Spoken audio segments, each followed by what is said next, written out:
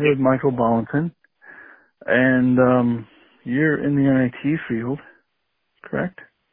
One of the many things that I do, yeah, it's my primary job at the moment. Good. And I was going to talk to you about what you think IT and what the world technology-wise is going to be in a COVID, post-COVID world or whatever. And I also wanted to talk about Facebook, if you want. Could definitely touch on that. Okay. It's kind of like a two-headed beast, but Right. So why don't you get rolling? So my background is law enforcement and EMS. Up until about 2016, I was forced to retire for medical purposes, and at the time I was pursuing a degree in IT, in the IT field. So I finished that up and I jumped into a job doing IT type work. I work for a managed systems company. So we do a little bit of everything. I predominantly deal with the access controls and physical security aspect of our company, not so much with the IT end of it. But I can definitely say that seeing how things have been unfolding and how a lot of companies are reacting, the need for upscaling infrastructures and for remote type setups, I think it's only going to grow more than it has exponentially over the last few months. And you're in New Jersey, correct? I am. So what was COVID-19 like in New Jersey, at least from your perspective? From my perspective, and again, I think I have a slightly unique perspective because I still am active in EMS for the volunteer squad that I've been a part of. It's hard to say. I think our government did a good job in adhering and administering guidelines to flatten the curve as everybody had hoped. I think the evidence showed that up until quite recently where, people can't follow simple instructions, and still for some reason think that this virus is a joke. I think once people realize that it's not a joke, and maybe unfortunately that's going to have to be them being personally affected by it, I think then we'll really start seeing the numbers drop categorically across the board, across the nation. Well, I'm a little more concerned with, I kind of take the opposite tack, actually. I kind of think that there's a lot of people that I've run into in my life that just don't, I feel like I don't want to say it wrong, they don't, it's like they almost don't think bad things can happen to them. Yeah. But that's not really, yeah, exactly. It's a sense, it's this arrogant sense of what was the word I was just thinking of? It's arrogance and it's this false sense of security that, they're invincible. That's what I was trying to think of. Exactly. And it's like, I have friends that are on dialysis and friends that have dealt with organ problems. And so I've seen it. Like I've seen what that's like. And it's like, you're basically lucky if you die of COVID in 2 weeks. Yeah, the suffering that I understand that goes along with the really catastrophically horrific cases, it's not pleasant at all. No. So I guess like most people backdate their understanding of COVID to about when the NBA closed up, but I would imagine you're a little different.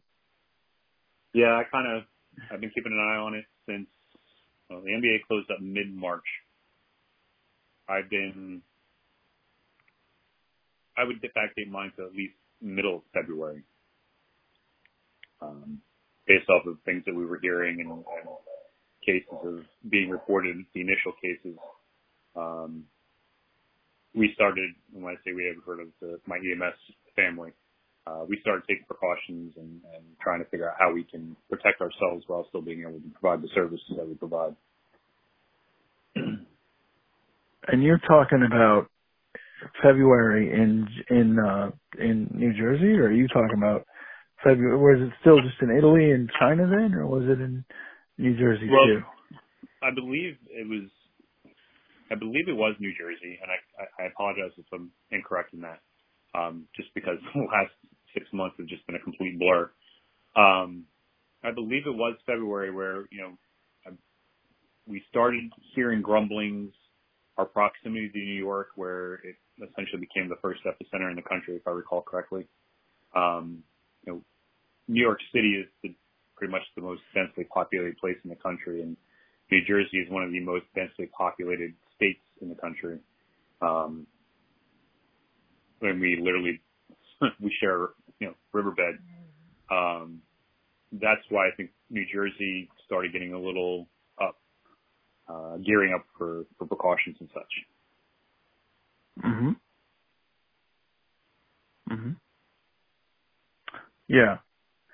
And do you have a personal story you want to share about because with me, it was I realized something was up. I was laying in my bed and I was looking at my phone and I saw video from Italy, and I saw these people laying on the floor in the hospital, and I was like, oh my God, that's crazy. The only stories that I can really relate, you kind of use the NBA as a check mark for when things really went sideways. I use the NHL. I was actually supposed to go to a Devils game the night that the NHL decided to suspend operations. As far as interacting with the virus personally, my wife and I have been working throughout this entire thing. We both were, I guess, fortunately unfortunate to be able to work. We both got at the beginning of June. My wife got tested at the beginning of June. Her first test came back negative, but we were both mildly symptomatic. Our primary care physician was pretty sure that we had COVID, but we both were tested twice. We both came back negative. So now it's just a matter of getting the antibody test to see what's going on. But my doctor said that she had a patient that was tested 3 times, and all 3 times it came back negative, but she was exhibiting a number of the classic signs that they were symptoms. Yeah, there seem to be a lot of symptoms. So, yeah. Yeah, and that's the insane thing is because it's a virus, because it's a new virus, it's still evolving, and our understanding of it is still evolving. So until the doctors and scientists and the people that are really studying it have a better understanding of its process and how it's really going to affect us, I don't think it's going to get better before the end of the year.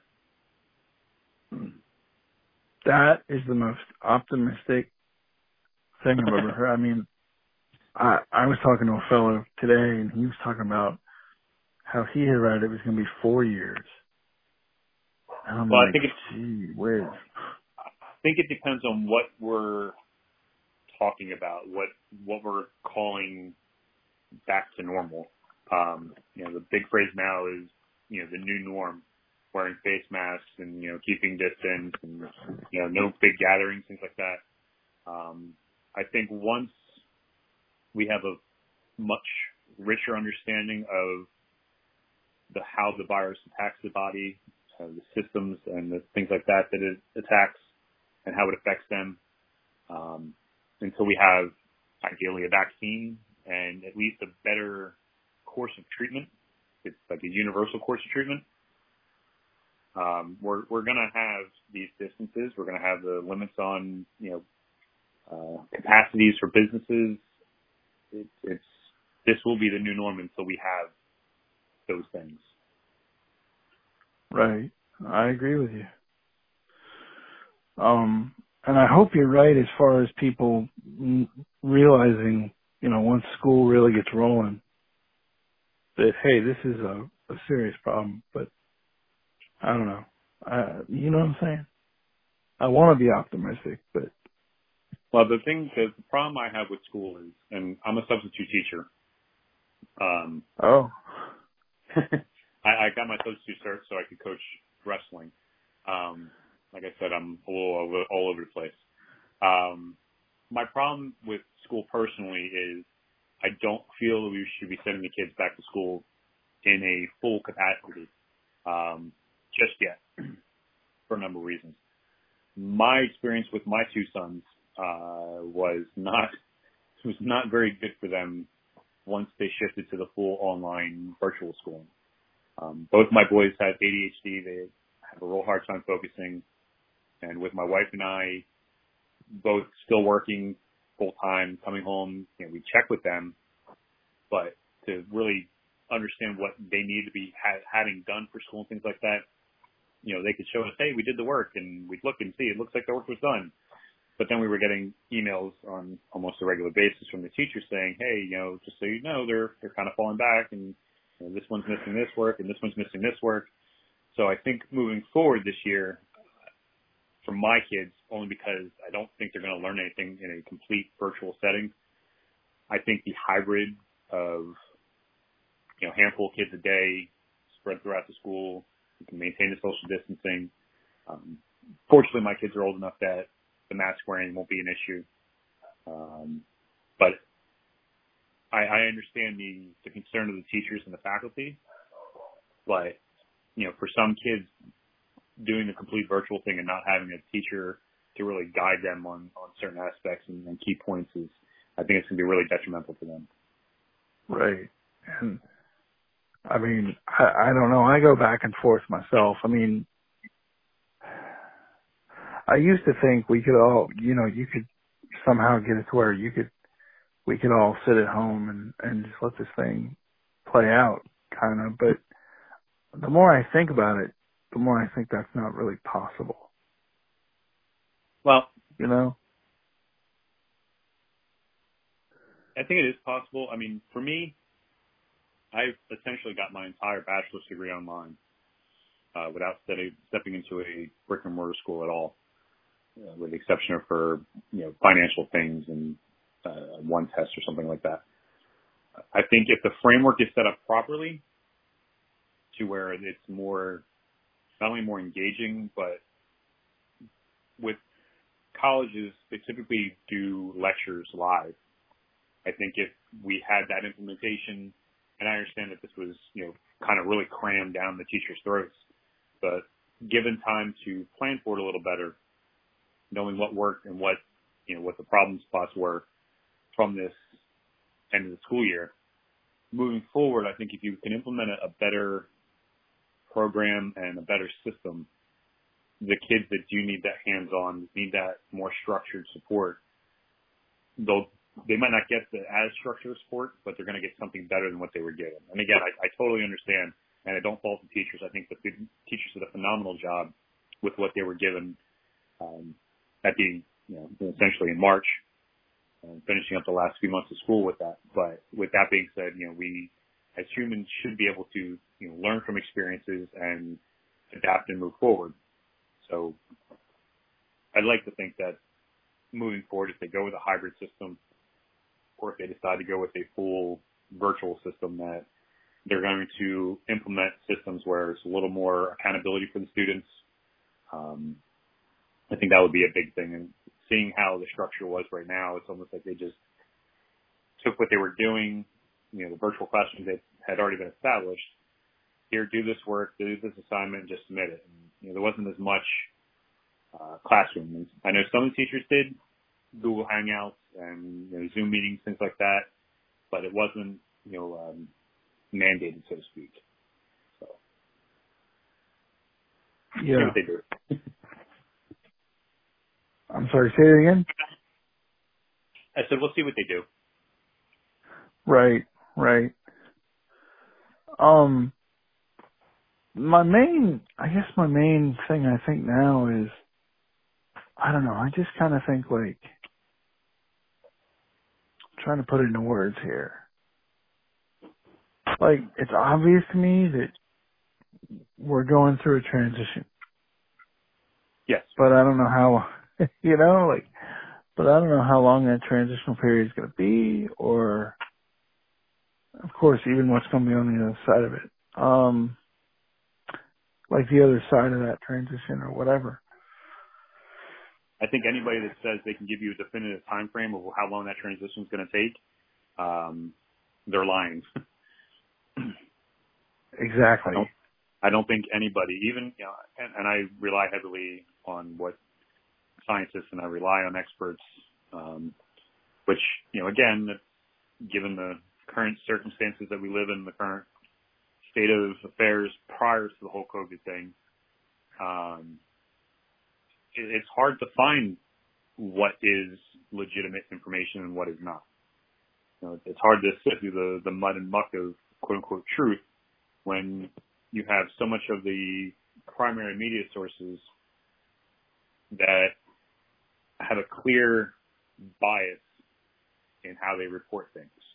And, you know, anybody that knows anything about statistics is you can get the statistics to show whatever you want if you craft it the right way.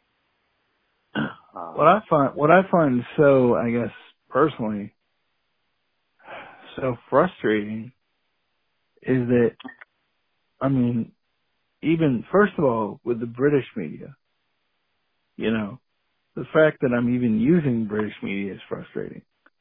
Right? I wholly agree with that. But also the fact that, like, you know, the fact that when you look at the coronavirus numbers, it's like, it fluctuates. Well, fluctuate's not the word I want. It's like there's one number, it's like they report different numbers is essentially what I'm saying. Right. And it's also like I found out the other day that my county, exactly where I live, is a coronavirus hotspot. Right? And maybe I'm just a guy doing the Spanish flu podcast, but I mean, you know, there's all kinds of ways to hide. I mean, I'm not being conspiratorial. I'm just telling you the truth. There's all sorts of ways to massage numbers. Absolutely. Like you can, like this person can die of this instead of that. Like, you know, like with the Spanish flu, for example, the way to die of the Spanish flu was to die next to somebody who thought you could have died of the Spanish flu. Yeah. You know. And again, that's kind of where I was touching on with the fact that it's hard to really find out what the truth is. You know, there's reports, and whether or not it's substantiated or not is hard to figure out. But you have reports saying, well, they're just blowing up the numbers. They're saying that anybody that dies that has COVID is a COVID death. Well, it's not necessarily true. You could have COVID, but that not be the primary factor. You might have had mild symptoms, but then you had a heart attack. Or as one extreme right-handed side of the thing I heard was, you know, they're reporting that if somebody had mild symptoms of COVID, but they died in something like an accident, they were counting that as a COVID death, which that's not a COVID death, that's a traumatic accident. So again, yeah. besides playing with the numbers, I mean, you could say 60% of the people have the virus, but you can also say 40% of the people don't have the virus. So it's all how it's presented. Right. And I mean, I've heard of that, but I've also heard, like I had a fellow on the podcast, and when we were having our little pre-conversation, he talked about how he read that you could have, so I can have COVID, right? Or say, well, I don't have COVID, but let's say like somebody has COVID and the hospital tests them once and that counts as one COVID death or one COVID case. And then the hospital tests that same person again and that counts as another COVID case, right? Two separate COVID cases for the same. That would definitely inflate the numbers. And to me, that sounds like insurance fraud, essentially. Yeah, I mean, like the big argument is they're inflating numbers to increase their funding for their hospitals. My cousin works in a hospital. He understands, some of the politics that goes involved. But even he said we had a little bit of discussion about how the virus in and of itself is impacting. And if anything, we would kind of think that the hospitals wouldn't bump up the numbers because the amount of resources that go into treating these really severe cases, the people that are in ICU, that are on ventilators, the medical course that needs to be done, the staffing that needs to be done, and all the precautions, that number is just exponential. And they're in a time where people were, for a while, not going to the hospital for things that they normally would have. And I can tell you that from my experiences in EMS is, for a while, our call volume dropped down significantly. We weren't getting a lot of the, ow, my toe hurts, or I got a headache. It was, really the severe calls and the true 911 emergencies. But with that being said, I didn't buy into much that hospitals were inflating numbers. But then hearing something like that, where they're testing somebody twice and counting each test as a new case, I mean, I'd like to think that's not true, but I also understand our medical system is completely screwed up in this country, so I kind of wouldn't put it past them. Well, and to me, when he told me that, he said that he heard that, first of all. But the thing I pointed out was, I went in a little bit into the weeds of how to, like, first of all, you would need to hire somebody that knows about databases, first of all. And you're not going to hire somebody to make a COVID database, right? Right. Like at the hospital level. So my thought was, they're not just doing that for COVID, they're doing that for everything. Other things they can do that for, essentially. Right. And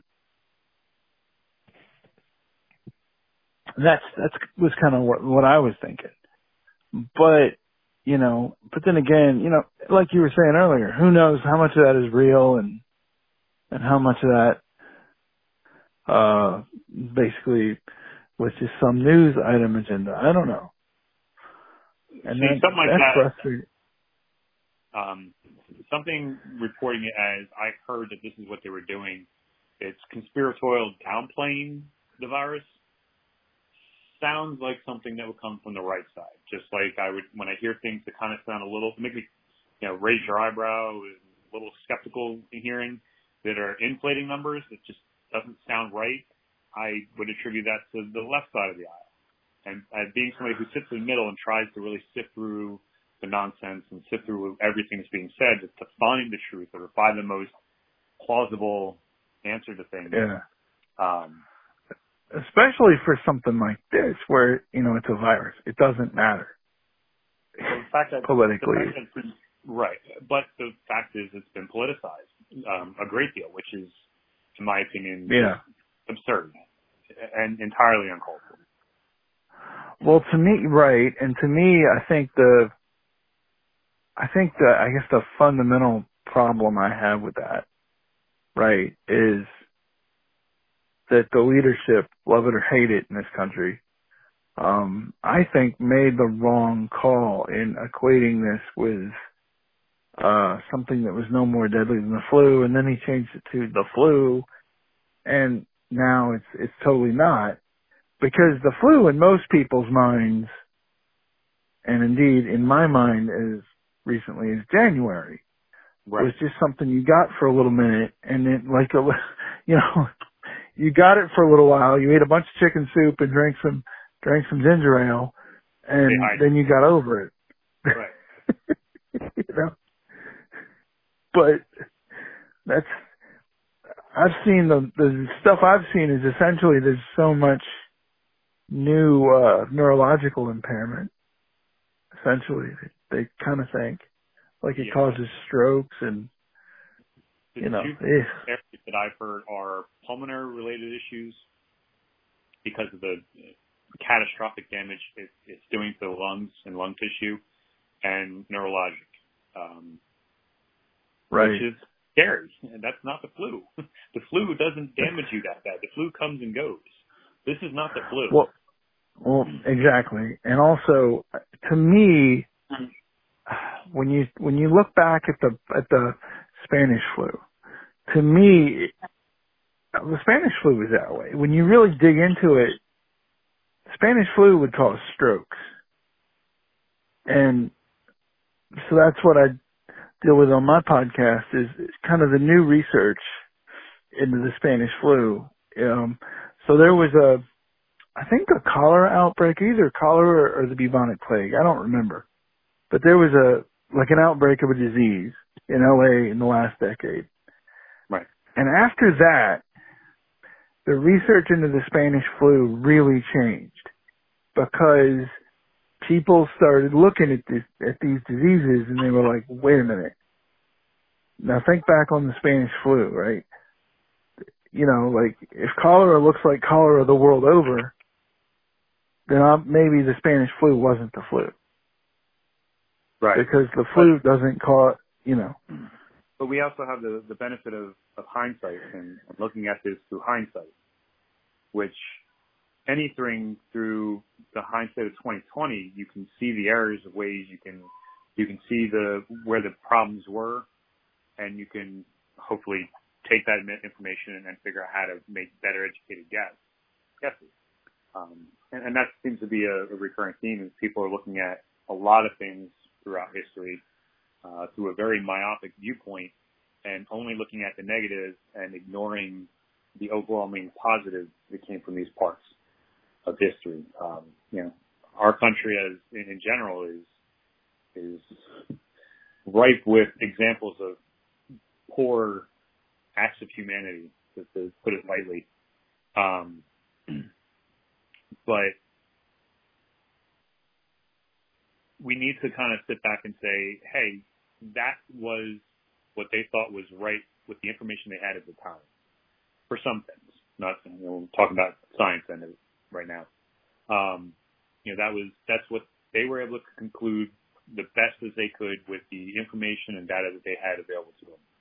Obviously, since we've had the Spanish flu, we've had phenomenal eons types of development in understanding viruses and medical practices and pathology and things of that nature. So we can look at it nowadays and say, well, that was a mistake, so let's not repeat that again. And to me, history is all about looking at the mistakes, not villainizing them for it, but saying, that was a mistake, that's why it was a mistake, let's not do that again. Unfortunately, that's just not how people seem to be wanting to function nowadays. And you're exactly right. I mean, and I think what kind of shocked everybody was,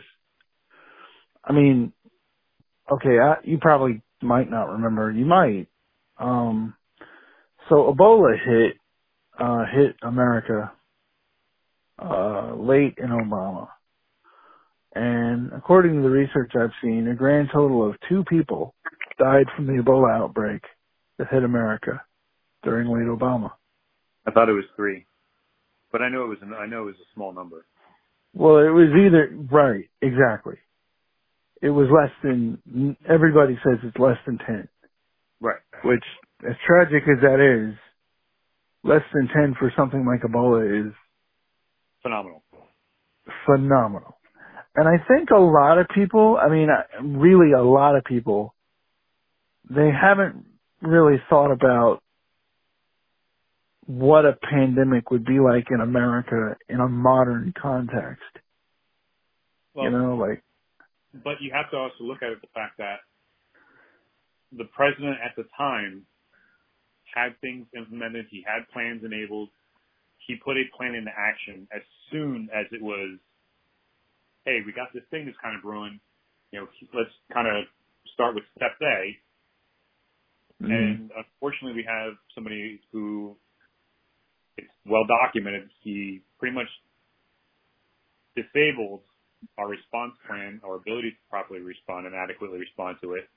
And on top of that, kept on downplaying it for a good month and a half, 2 months. He still kind of downplays it on some days more than others. But I think if we had a response to this, like we had with the the potential for the Ebola outbreak, I'm not going to say that it wouldn't be bad.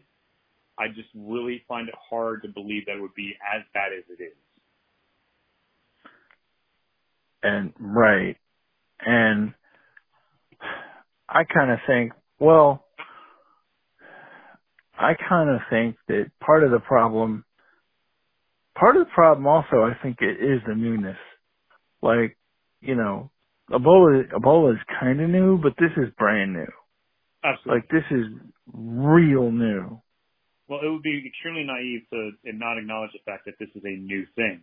But also looking at the response of the current administration, the level of willful ignorance to acknowledge things and treat it as shocking. a new thing is what makes it that much more frustrating. It's shocking. It really is just sort of a shock. Yes. Honestly. So do you want to talk about your podcast or what? Sure. My podcast, I'm still in the process of my early stages recording some shows, to kind of have that buffer to start rolling them out, and then I can pick up as we go from there. But it's called Adding Context. It's a podcast that I'm hoping conveys some compelling conversations that center around enhancing and advancing the human experience. So it's kind of a little bit of everybody. I've got people that are a little more well-known than others. I have people that are not so well-known. I have a couple guys from my neighborhood that have lived interesting lives, and that's kind of where I'm looking to do, is just have conversations with people that, I get to learn a little about them. They might get to learn a little about me, but it's kind of just sharing that interpersonal experience that I think is sorely lacking. It's also a long-form interview style, because I think in this day and age where context is so far removed from sound bites, to give somebody a chance to really fully vet their thought and provide the context that it should be, I think that's really important, especially, like I said, in this day and age of sound bites and miscontextualization of statements. So one of the people I actually am talking to next week is a journalist, and one of the key topics we're going to talk about is, at least I would like to talk about, is the lack of journalistic integrity. So we'll see how that goes. That sounds fascinating. So I guess if you want, I'm sure my listeners are tired of me gibbering a little overview on the flu, but if you want, like, we can set up something where I can do a plug probably later. Or we can do, I tell you what, let's give my listeners a treat. Let's do that later and just have it be on your podcast. We'll just do a whole separate thing, and then we'll throw it as and do the cross promotion that way. Okay, cool. Hopefully not as COVID heavy. I don't know. We'll see.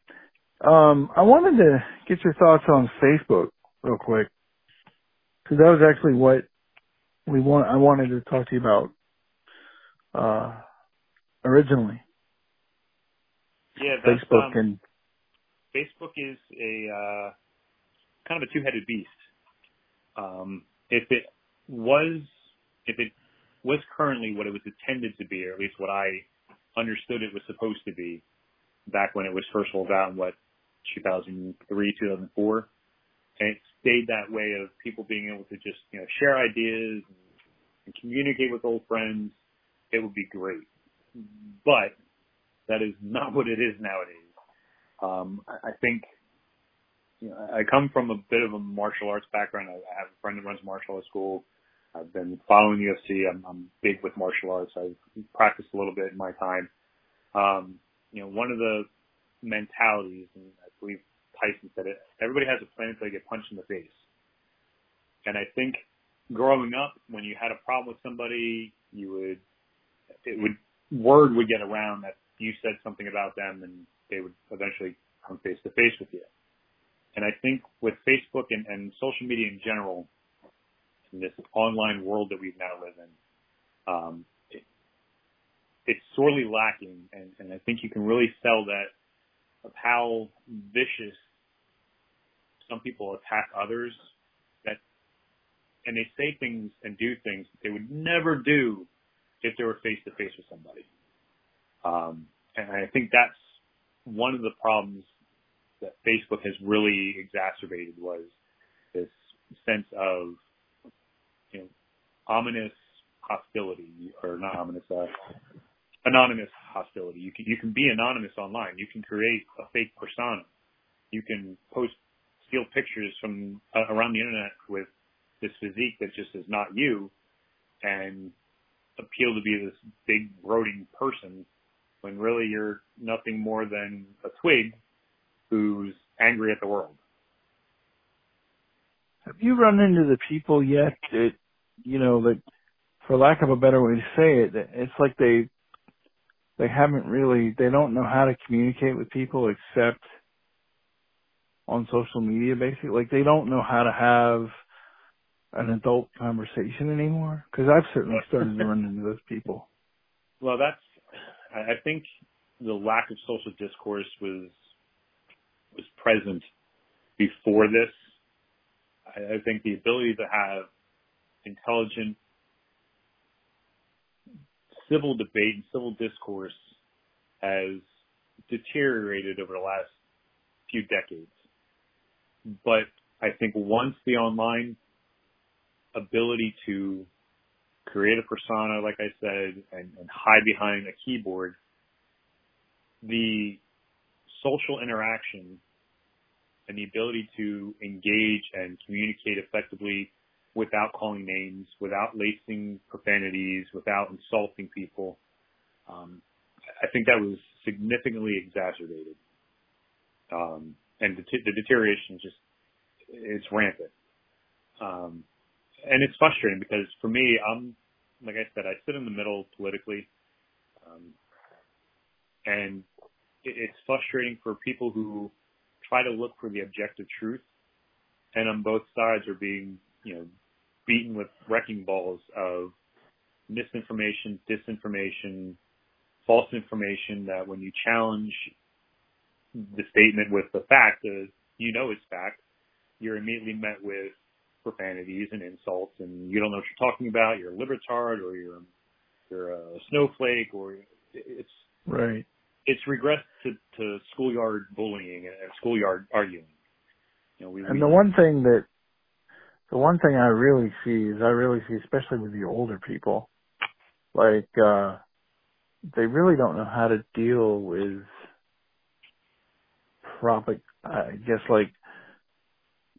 nation state actors with troll bots, basically. They don't know how to deal with that. Yeah, and again, it's problematic, and I think part of the political problem that we have is this identity politics that seems to be the current way to identify politically. It's not, I don't identify with this party because their values are more in line with me. It's kind of demagoguing, and they're really internalizing the party's ideals as opposed to the party being the ideals of the people, which is what's supposed to be for what it was for years. Well, I think what we're dealing with is Citizens United. I mean, this is the world of, you know what I'm saying? I think that might single-handedly be one of the most catastrophic, horrible decisions by the SCOTUS ever, hands down. Exactly. And the problem is, and sorry. No, go ahead. The problem is what? Once you enact a law, it's easier to enact it than it is to take it apart. And that's kind of proven with the ACA, the Obamacare. It might not have been a perfect thing, but you can see how hard the Republicans are. They can't even do anything to take it down.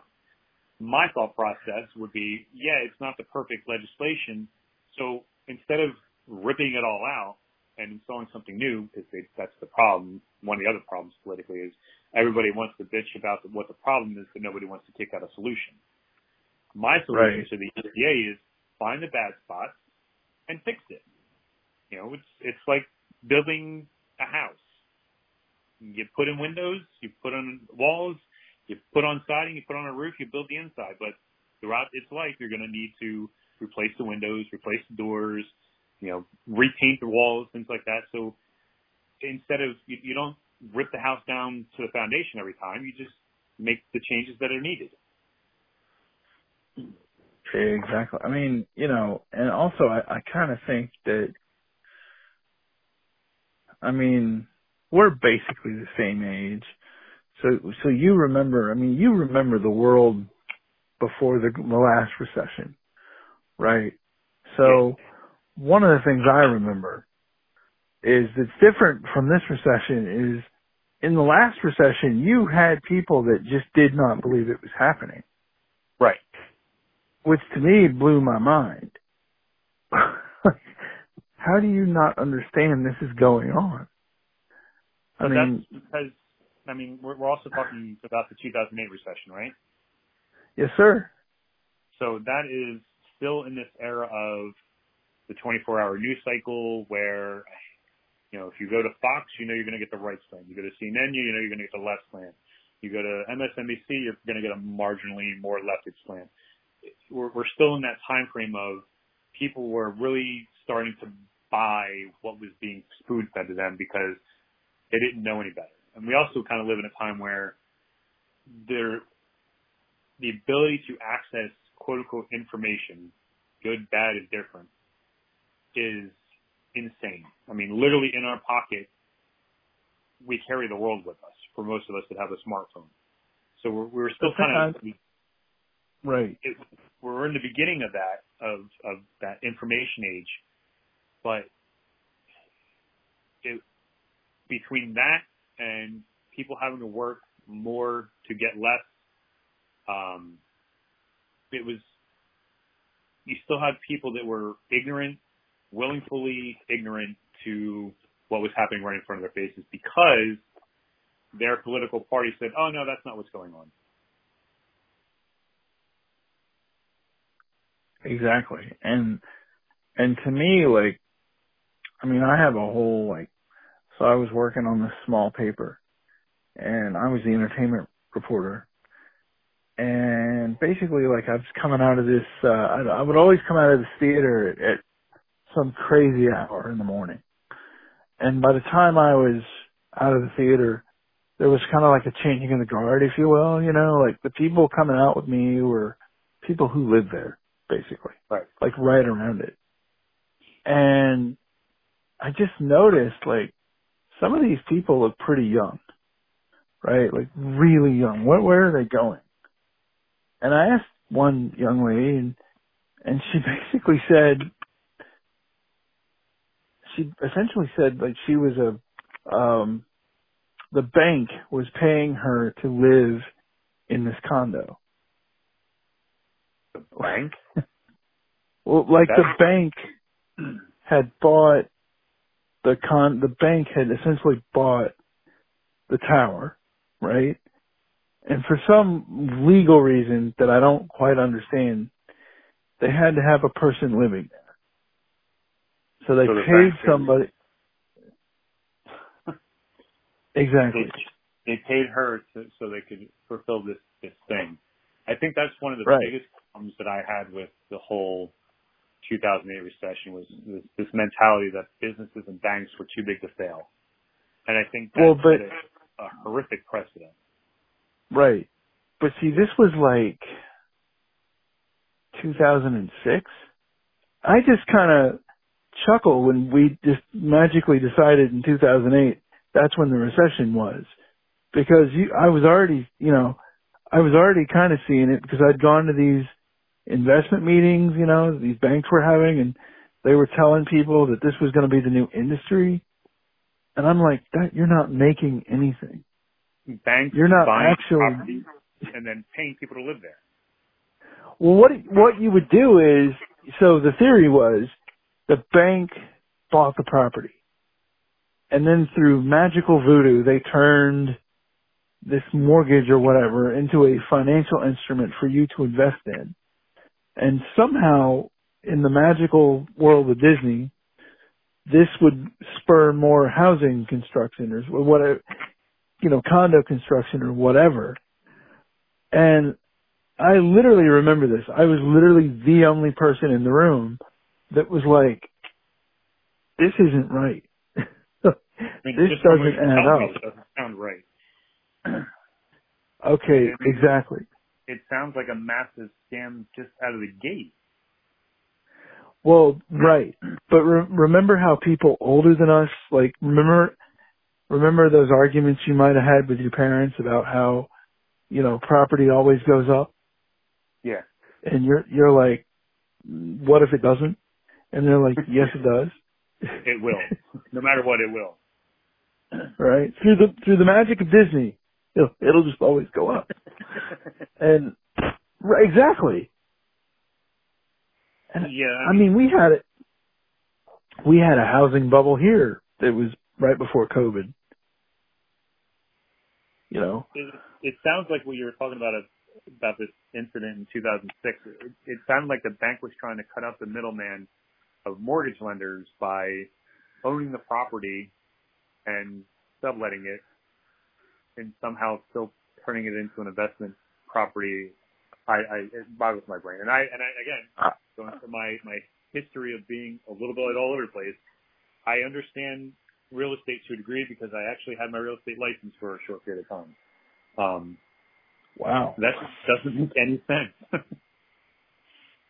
Well, I mean, but what I remember about it was I was literally the only person in the room who was like, this isn't right. This doesn't add up. Right. And I'm not even in the room and just getting it secondhand knowledge from you, and it just doesn't add up. It's like, what are you doing?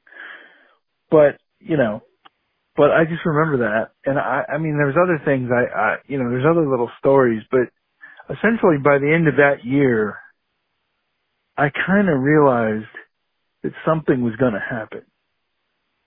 And to be honest with you, when it did, I mean, I thought surely it was going to be worse.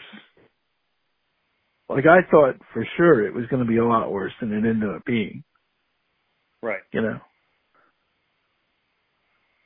Because, I mean, the crazy thing was I interviewed this lady, this real estate agent. I think she was a real estate agent. I'm not sure.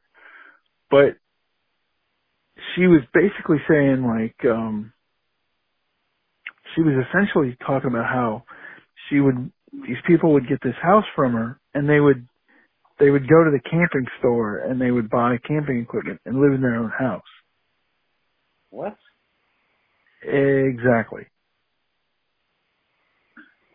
The whole point of camping equipment is to protect you from the elements, not from the... Well, they would get sleeping bags, not tents, but like sleeping bags and stuff. Instead of furniture? That's exactly what I said. Weird. Very weird. It was. But I looked at that story and I was like, okay, something's about to fall down.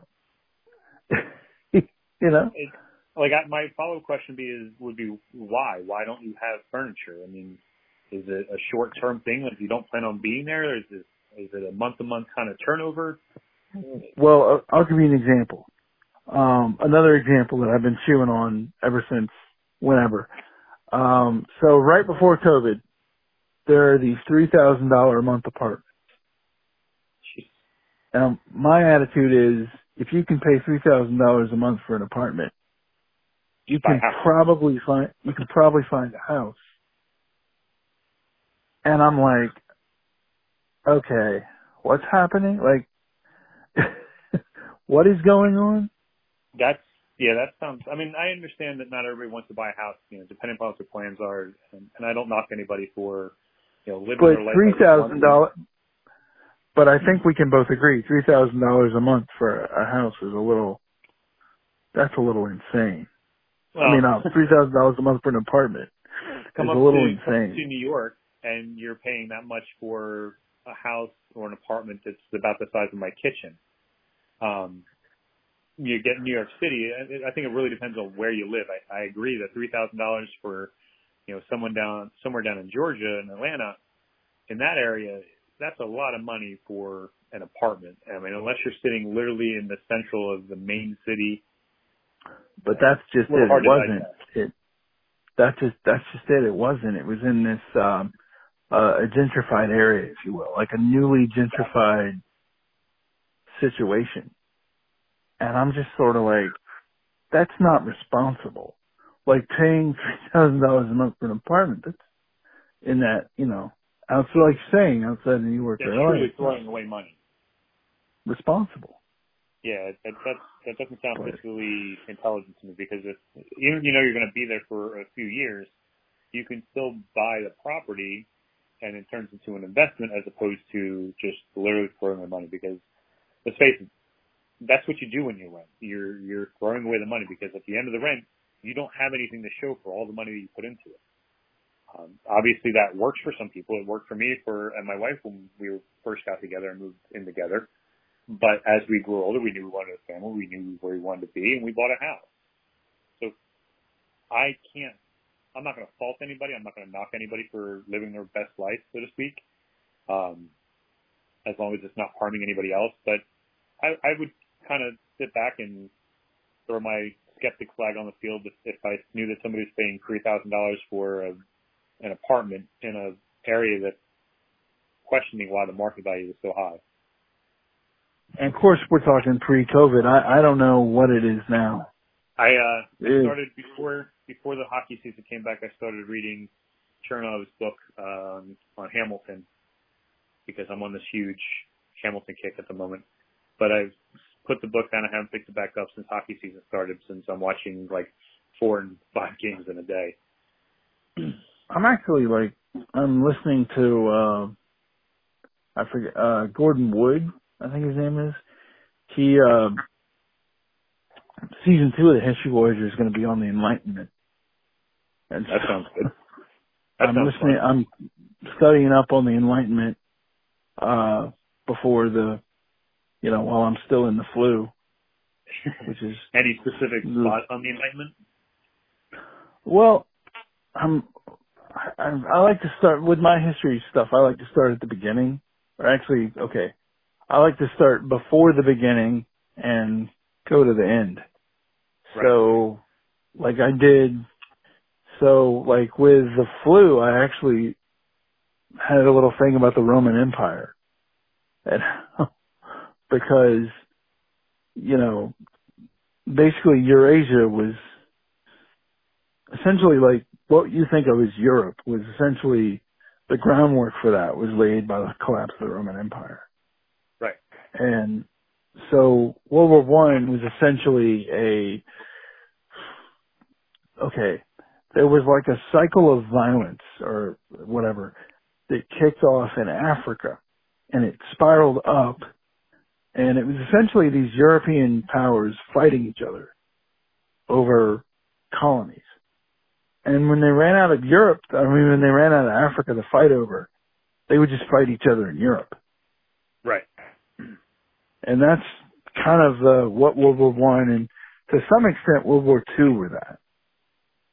And so, but one of the fascinating things about the flu was during the flu, they thought it was World War I. They thought it was a chemical weapon. They thought it was a chemical weapon from the Germans. Really? Yeah. But the flu started before.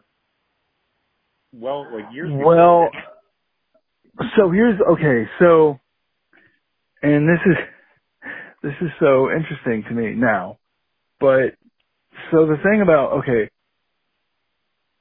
so they found some letters from this doctor in Kansas, and he was writing Harvard and telling Harvard Med School about this thing he was finding, this disease he was finding, okay? And when you read his letters, it really calls into question what the flu was, like what the Spanish flu actually was. because when you read his letters, it doesn't feel like the flu. You know? Interesting. It doesn't have a flu-like feel. But also, okay, so here's something that's real obvious. See, it would be real obvious to you but essentially, like, you today are better informed about COVID-19 than the doctors dealing with the Spanish flu were at the time they were dealing with it. Right. You know, there's just, and I'm happy to come on your podcast and sing my song and dance my dance, but Lord knows these people have heard it, heard me say this a lot. But, I'll definitely have to for that. I'm sorry, say that again? But I'll definitely have you on for that. Oh, I love it. But essentially, like, the history of it is now, it gets real muddy as to what it actually was. And the scariest thing that I don't even think I would have picked up on, like a year ago, the scariest thing to me is that it went away. It literally disappeared. There was nothing, treatment or anything, just went away. well, there was treatment, there was treatment they tried, but it wasn't really effective. Huh. There wasn't like a silver bullet vaccine or treatment or really anything.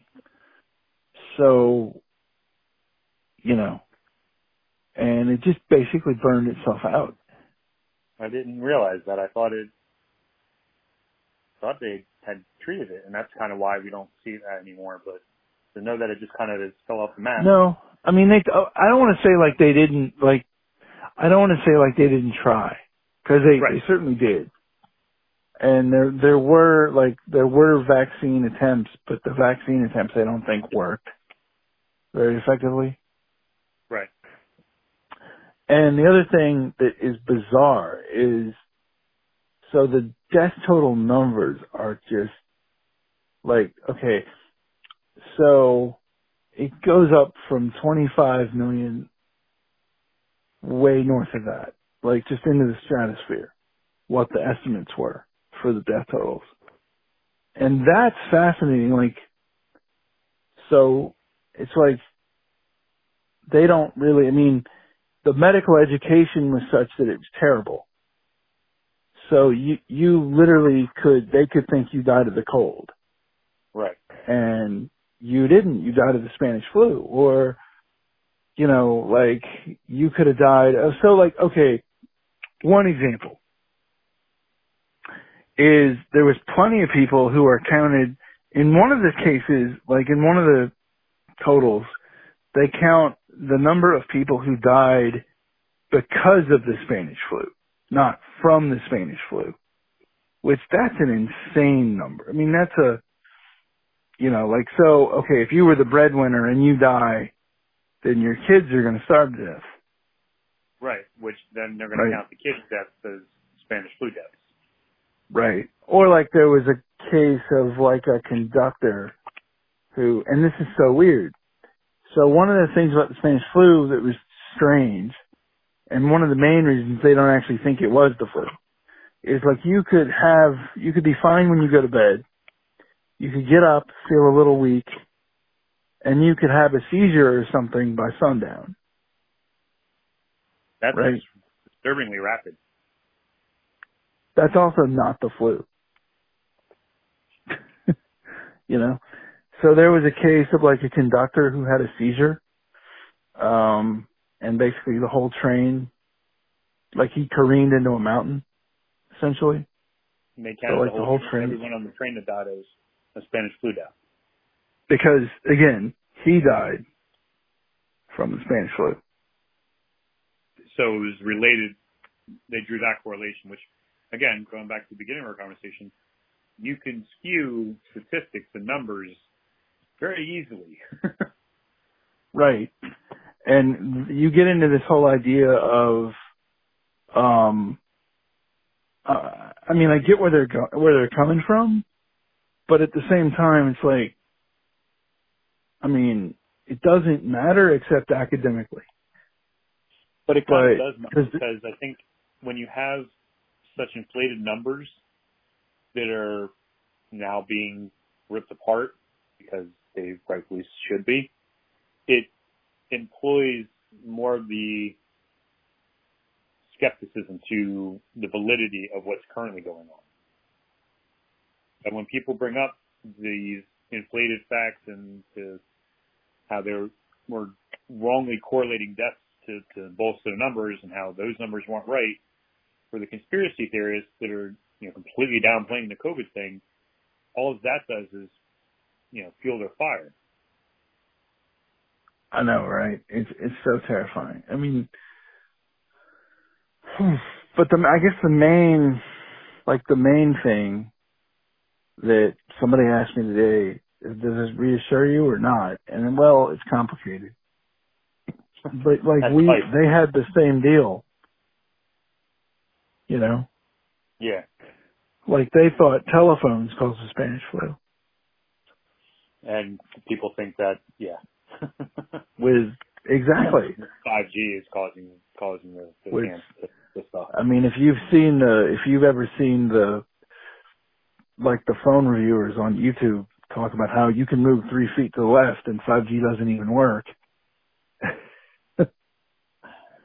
What I find frustrating is, kind of touching what I said before, you have the world of information in your pocket for the most part, for most people. And you still have people that are pushing these insanely ridiculous notions like the flat earthers. And it's frustrating from somebody who, like I said, I like to look for the objective truth in things. And meanwhile, you have people that, and it's also really hard to tell when somebody's being a troll nowadays. It used to be really easy to detect who's being a troll. But nowadays, you don't know who's being a troll and who's serious anymore. And I don't put anything past humans nowadays. Michael, been a pleasure. I appreciate it. Pleasure talking to you. Thanks. All right. Bye. Have a good one.